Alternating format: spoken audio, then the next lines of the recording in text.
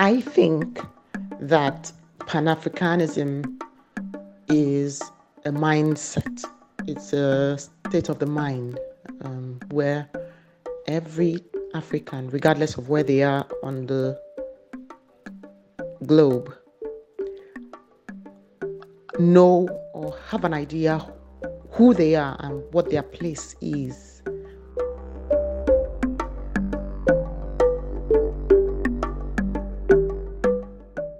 So for me, Pan-Africanism is seeing every black person as my brother and my sister.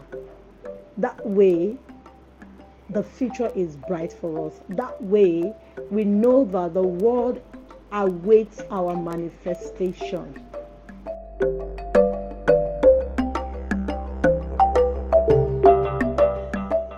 The reason why I think a lot of people don't talk about Pan-Africanism today is because they believe that the lived experiences of Africans in the diaspora and the lived experiences of Africans on the continent are quite different. So there's this like friction in terms of the realities of Africans at both ends of the spectrum. Yes. I love these comments about Pan-Africanism.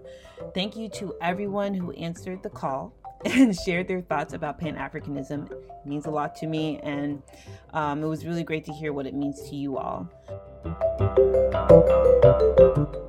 I'm so excited about the podcast episode today, and I hope you are too. This is Shola Ajayi, the host of How to Transform an African Nation. Hello. We are approaching the end of October, and I'm so happy to share some thoughts and insights about this topic, Pan-Africanism, with two amazing guest speakers, so you'll meet them shortly. But before we get started, I just wanted to remind everyone about the shift in our posting days for these episodes. As I mentioned in previous episodes, we will no longer be posting our podcasts on the first Friday and the last Friday of the month. We are going to be posting them on the second Friday and the last Friday of the month. So please make a note of it. And before we kick things off here, I want to use this opportunity to highlight the graphic we are using for today's episode. This was created by an anonymous artist from Twitter. If anyone knows this artist, please reach out to us at team@youareforafrica.com so that we can give them credit.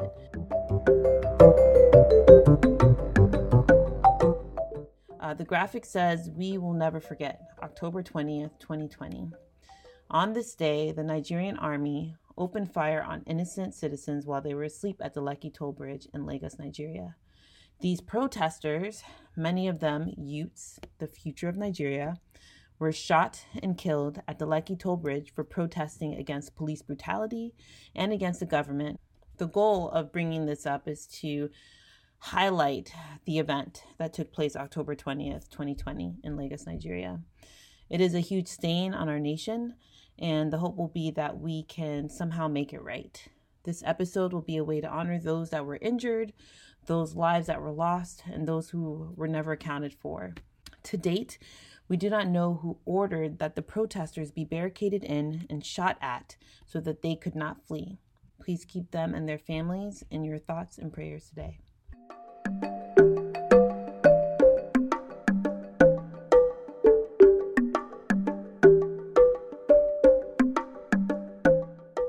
So in the last episode, we started to explore this concept of Pan-Africanism. What is it? Why should we care about it? Could Pan-Africanism be a way to turn things around? So today we'll coin the episode's name, How Pan-Africanism Can Transform a Nation. Today you will meet Babatunde Fagbayingbo, a lecturer at the University of South Africa and author of book Transcending Member States. This book focuses on the present state of the African Union and the hopeful future if this African institution is able to build a strong, dynamic body that could lead the charge to reconstruct and transform Africa. You will also meet the founder of African Unity Initiative. His name is T. Jamal Lee. African Unity Initiative is a community and economic development nonprofit organization based in Atlanta, Georgia. The big focus of this organization is financial and generational wealth, collective travel, and action-based activities. Let's listen to what they have to say about Pan-Africanism, what they think our communities of people of African descent can do, and how we can use it, Pan-Africanism, to ensure our people are thriving no matter where they are.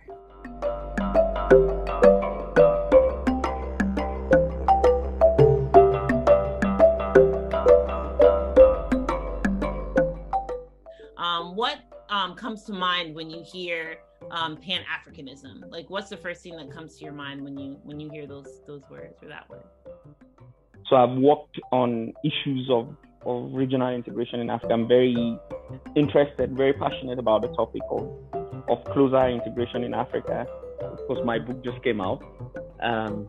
I think I can shamelessly plug it here, right? You can plug it. You can.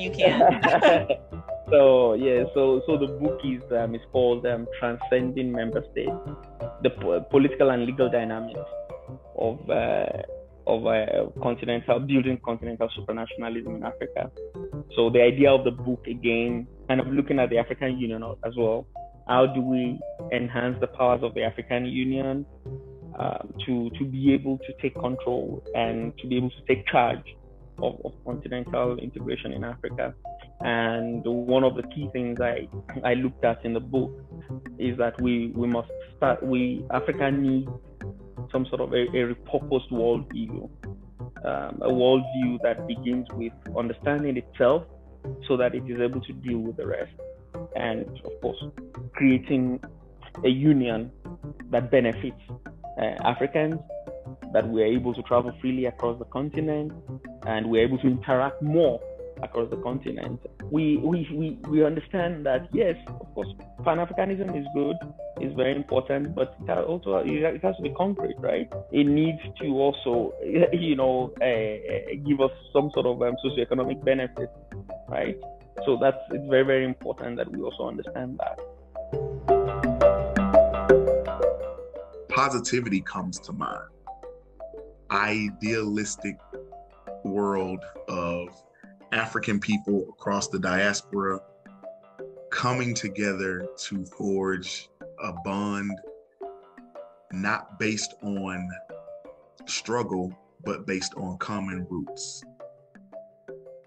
I truly believe that Pan-Africanism has been in effect in the past, but I think one of the errors that we have made, our ancestors have made in the past, is that a lot of the times the unification was momentary because we saw a common enemy. So we were fighting against something. We come together in the vein of a similar struggle.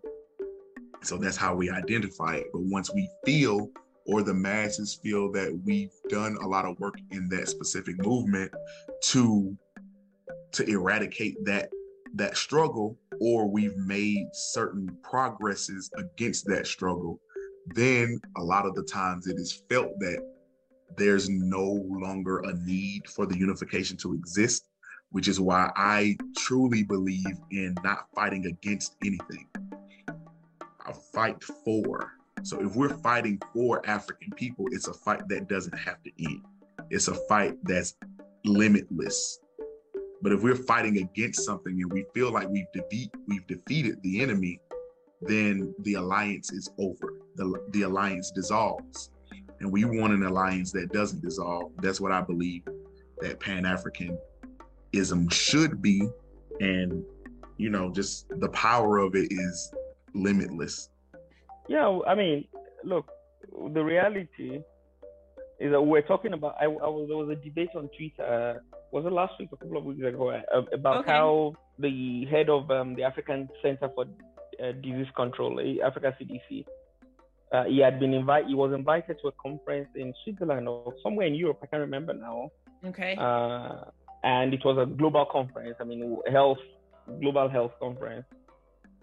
And he was actually humiliated, treated shabbily at the airport by immigration. Yep. and he posted something on Twitter and all of those things. And there was this debate about, the way he was treated, and of course that you cannot also remove race from, racism from the way he was treated, and things like that. So some people are like, no, and so someone else said, no, even within the continent, there's still many African countries who still prioritize Europeans and European passports, Nigeria over African passports. Mm-hmm. Yeah, I mean, even traveling. I mean, this is the most closed continent in the world. Mm-hmm. It's the most closed continent in the world, meaning the continent with the highest use of visas for travel. So, of all the continents in the world, we're about almost 60%, maybe 50-something%. Africans, every African needs a visa to go to about 50, almost 60% countries in Africa. So out of the 55 African countries, you need a visa to go to at least almost 60% of it. So, so that's one out of 4, right? Mm-hmm. But so the question is, why exactly are we not? Why are we failing to see the link between free movement of persons and Pan-Africanism and fulfilling the dreams of Pan-Africanism? Yeah, we're failing to see that. So it's easy to shout and blame people in the global north for treating Africans shabbily, but the things we also do to ourselves. Yes.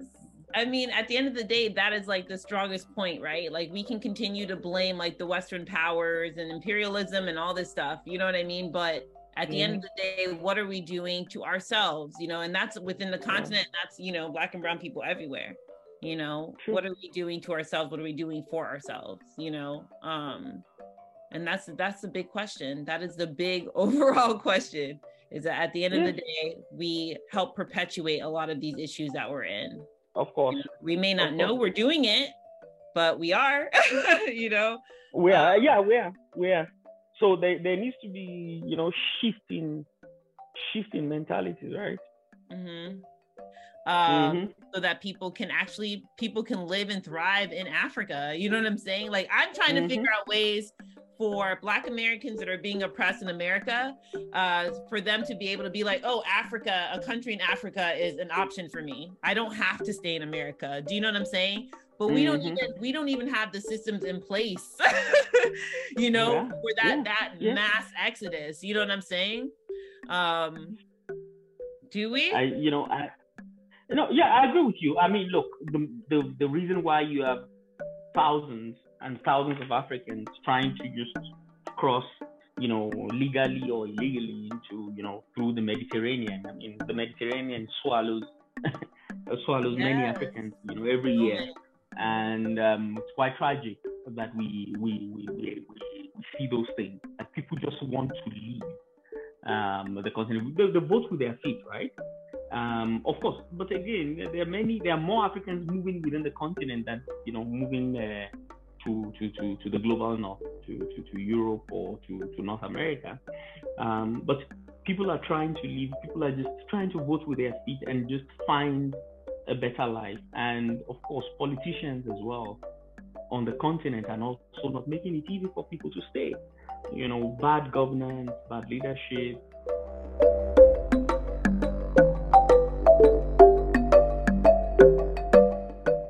In the last episode, I included a clip from O'Shea Duke Jackson's podcast focusing on a comment by filmmaker Tariq Nasheed. Let's listen to the reactions from our guests.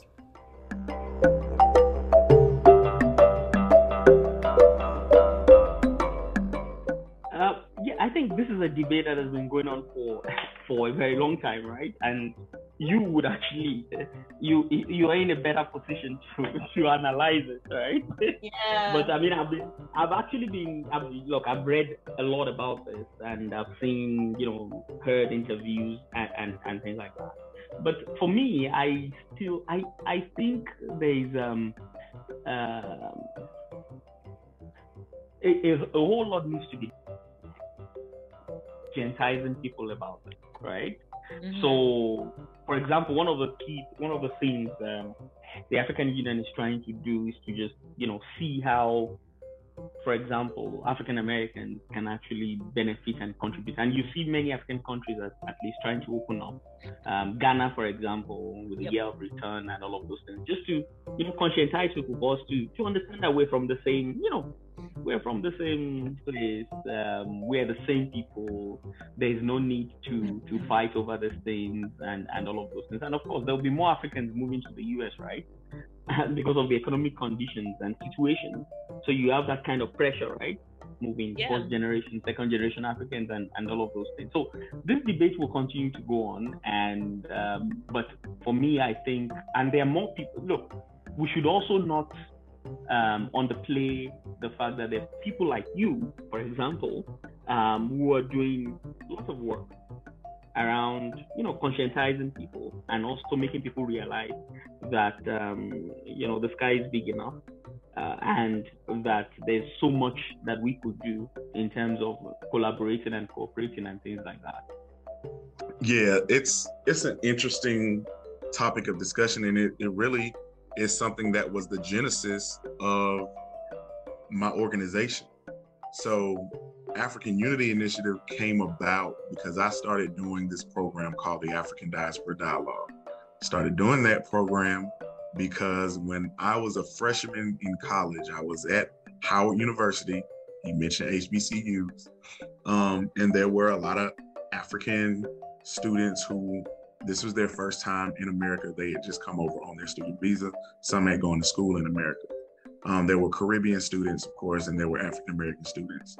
And it took me a minute, but somewhere within my first semester, I realized that I was the only person that was hanging out with all of the different groups of Black people on campus. When I realized that, I started asking questions, and then I started hearing different reasons of why they did not want to communicate or commune with one another. And it was just a lot of these rehashed old myths that I remember hearing about in my childhood. The thing that I was surprised by was I was hearing it for the first time from the African perspective and from the Caribbean perspective. I know the lack of education about Africa and the Caribbean that we have here in the US. So I was already aware of our ignorance, our lack of access to information about what's happening on the other side. I didn't realize that it happened both ways. Their education in Africa is not well-rounded to teach them about us, just as ours isn't designed to teach us about them or us about us. If you really break it down, we are the same. And the system understands that, and they understands the power behind that. So they create these myths and they create this schism and divide so that we feel like there is some arbitrary division between the two or the three, or however you want to split the diaspora. And so it was just very interesting. I was like, oh, this can be solved with just a conversation. And we just dialogue with one another, and we broke down these myths that if you just hear the myth, it doesn't even sound like it came from us.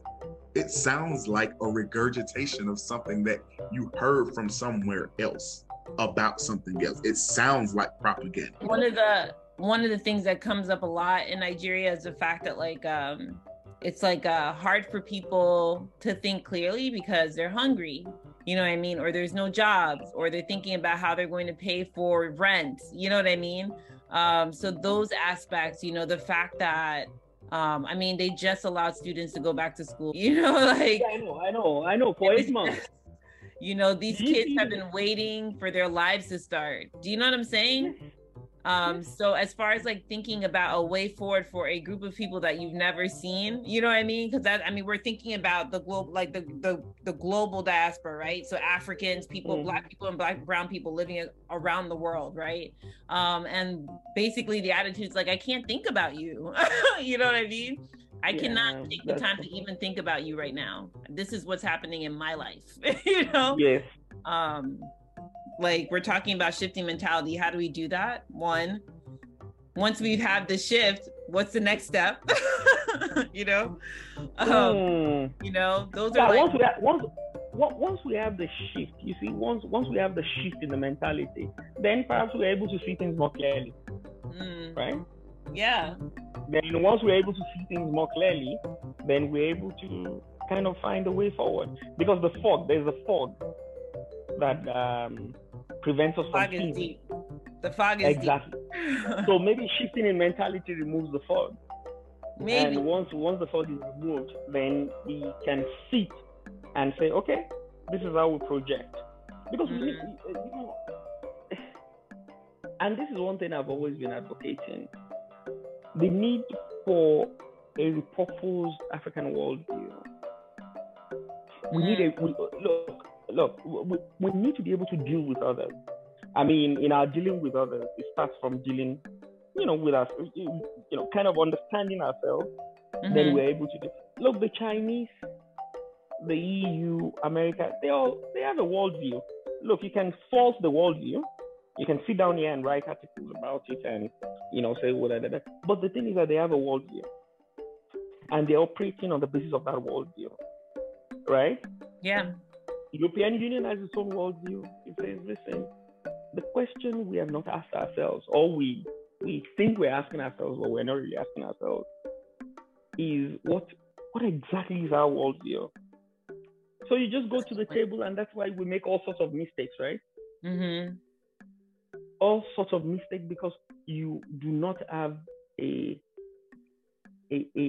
progressive and a well-articulated worldview. That's why we cannot, you know, we don't have a common approach. So we keep going on about, Africa must have a common approach to issues, right? Yeah, of course, it's all well and good, but the thing is that we are not doing it. If we collectively put our efforts into, we could really make some seismic changes. It's just we have to wean ourselves off of all of the pacifying distractions that are intentionally put in our way to keep our eyes off the ball. You don't need a title to be a leader. Right. You just have to do something, right? And I think that that's a big thing, right? At the end of the day. Exactly. You have to be willing to actually be in the action, to be an example, to do the work. And the work looks different for everybody. Exactly. There are people like, for example, strategizing, making sure that things make sense before we just react to things. Also, a lot of strategy is, are we responding to inciting incidents, or are we inciting our own incidents?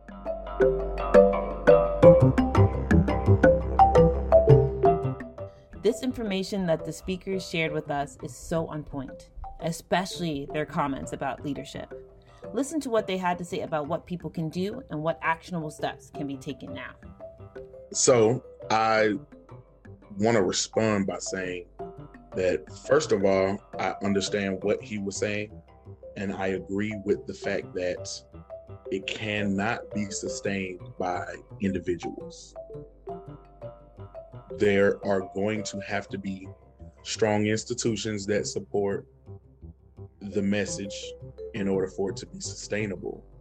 When we talk about successful movements in the past, it was always backed by institutions, whether it was the NAACP or SNCC or the UNIA, which was Marcus Garvey's organization. It was always some type of institutional organizational effort that the individual was a part of, because you saw a bigger picture, and then you could spread the message of the organization, and the organization could raise funds, could offer resources, could make sure that what the individuals in certain communities wanted to do had access to actually bring those things to life, the ideas to reality. And what they did was, it gives the individual a little bit more courage to be a part of something that's bigger than them, to know that they are not alone. So you have the encouragement factor. I do believe that the African Union is something that we should want to support. It's the fact that, are people aware of it? First time I even heard that the African Union existed was in 2008. And Muammar Gaddafi was the chairperson.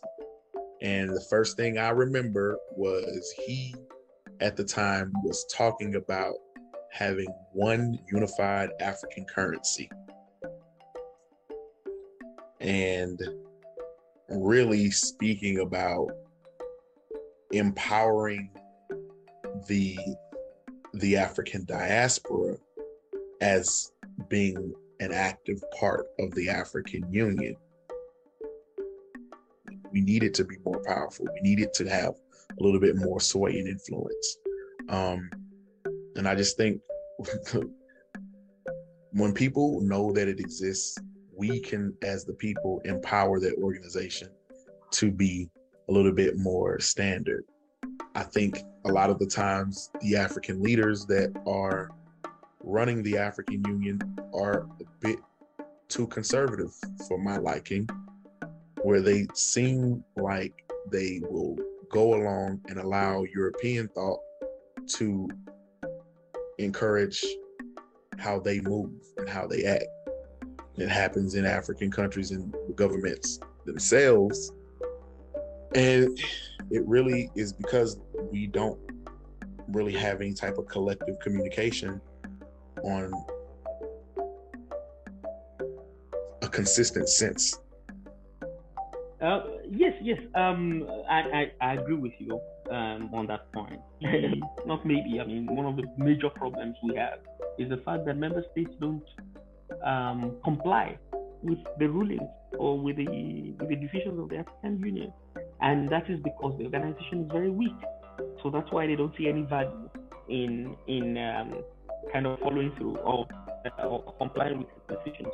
So if you have these strong institutions, then you realize that we don't need to always revolve around leaders or personalities in terms of building regional integration. And we also need an organic process. So you see, bottom-up regionalism, very key.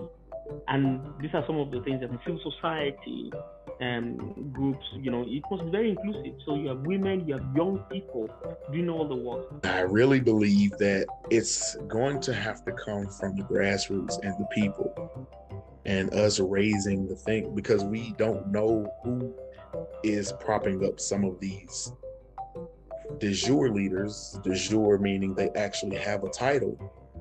Who is backing them? How did they get into that position? Are they really for the advancement of everyday people? So in order for certain things to move, we need the people on the ground that are being impacted by the negativity or whatever the case may be to be a voice, to have an actual voice of influence. I don't know of any successful movement, revolution that was started that was top to bottom. It was always the people on the ground, and they collectively come together to influence the people at the top.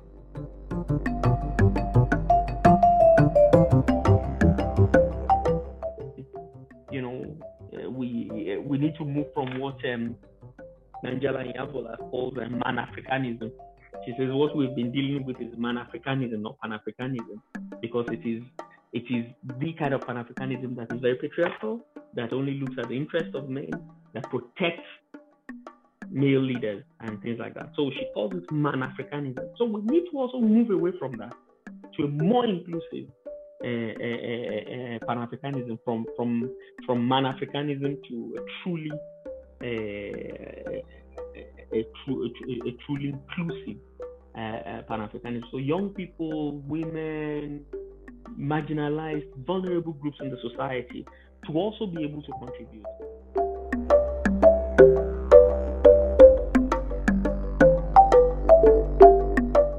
One of the things that stuck out to me in this conversation and the other one was the education factor. It's really interesting too, because, you know, this conversation around the West and how the West has basically taught Black Americans to look at Africa a certain way, and the West has taught Africans how to look at Black Americans a certain way, you know what I mean? And that's, I guess, across the board too. We talk about people of African descent in various locations, whether it be Canada, South America, the Caribbean, you know what I mean? Everyone has different perceptions of each other, you know what I mean? And that's from teaching, you know, that's either from teaching in school or teaching via media, you know what I'm saying? So it's just really, really interesting that it keeps coming back to that. It's, look, those are issues that we can easily solve. We can easily kind of address if we have serious leadership also on both sides, and moving these things moving it beyond the elitist kind of the elitist arena, right? Yeah. Where only elite, you know, the African presidents or, you know, politicians and, you know, across, you know, on both sides are the only ones meeting, and we're not creating enough room for people to have serious dialogue and serious engagement with that. Perhaps, yeah. So for me, I mean, look, I think there's so much to do, and of course, I'll go back to saying one of the things you're doing as well with this podcast and with many of your activities are steps in the right direction, and we will get there. We'll get there.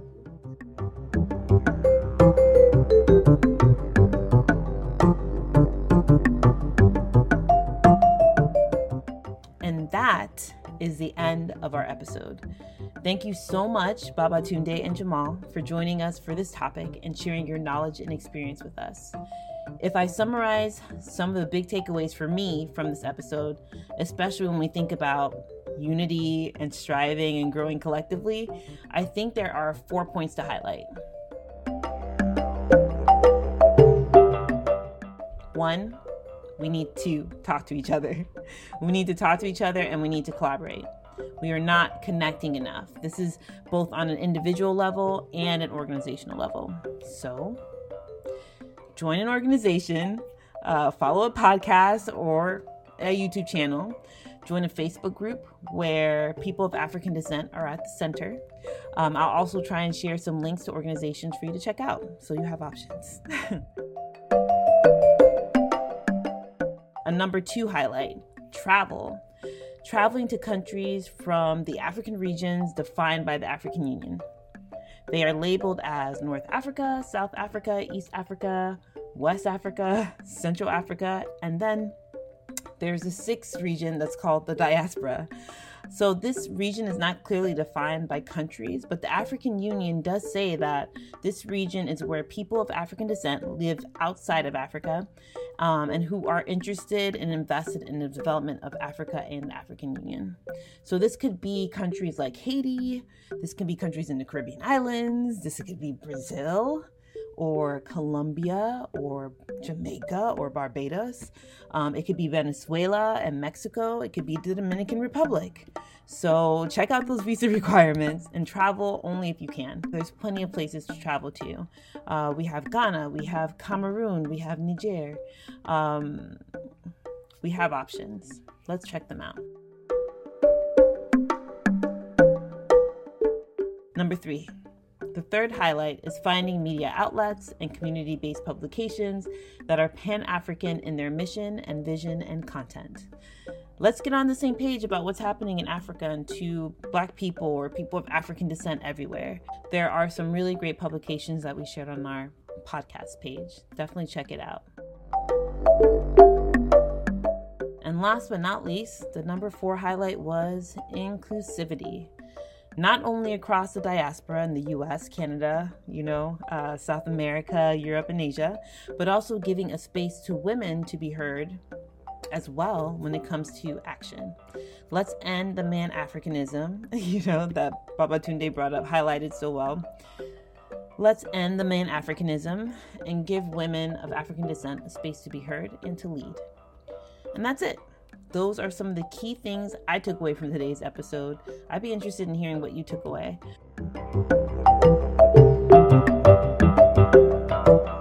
How are you doing? How are you feeling about all this information that you received?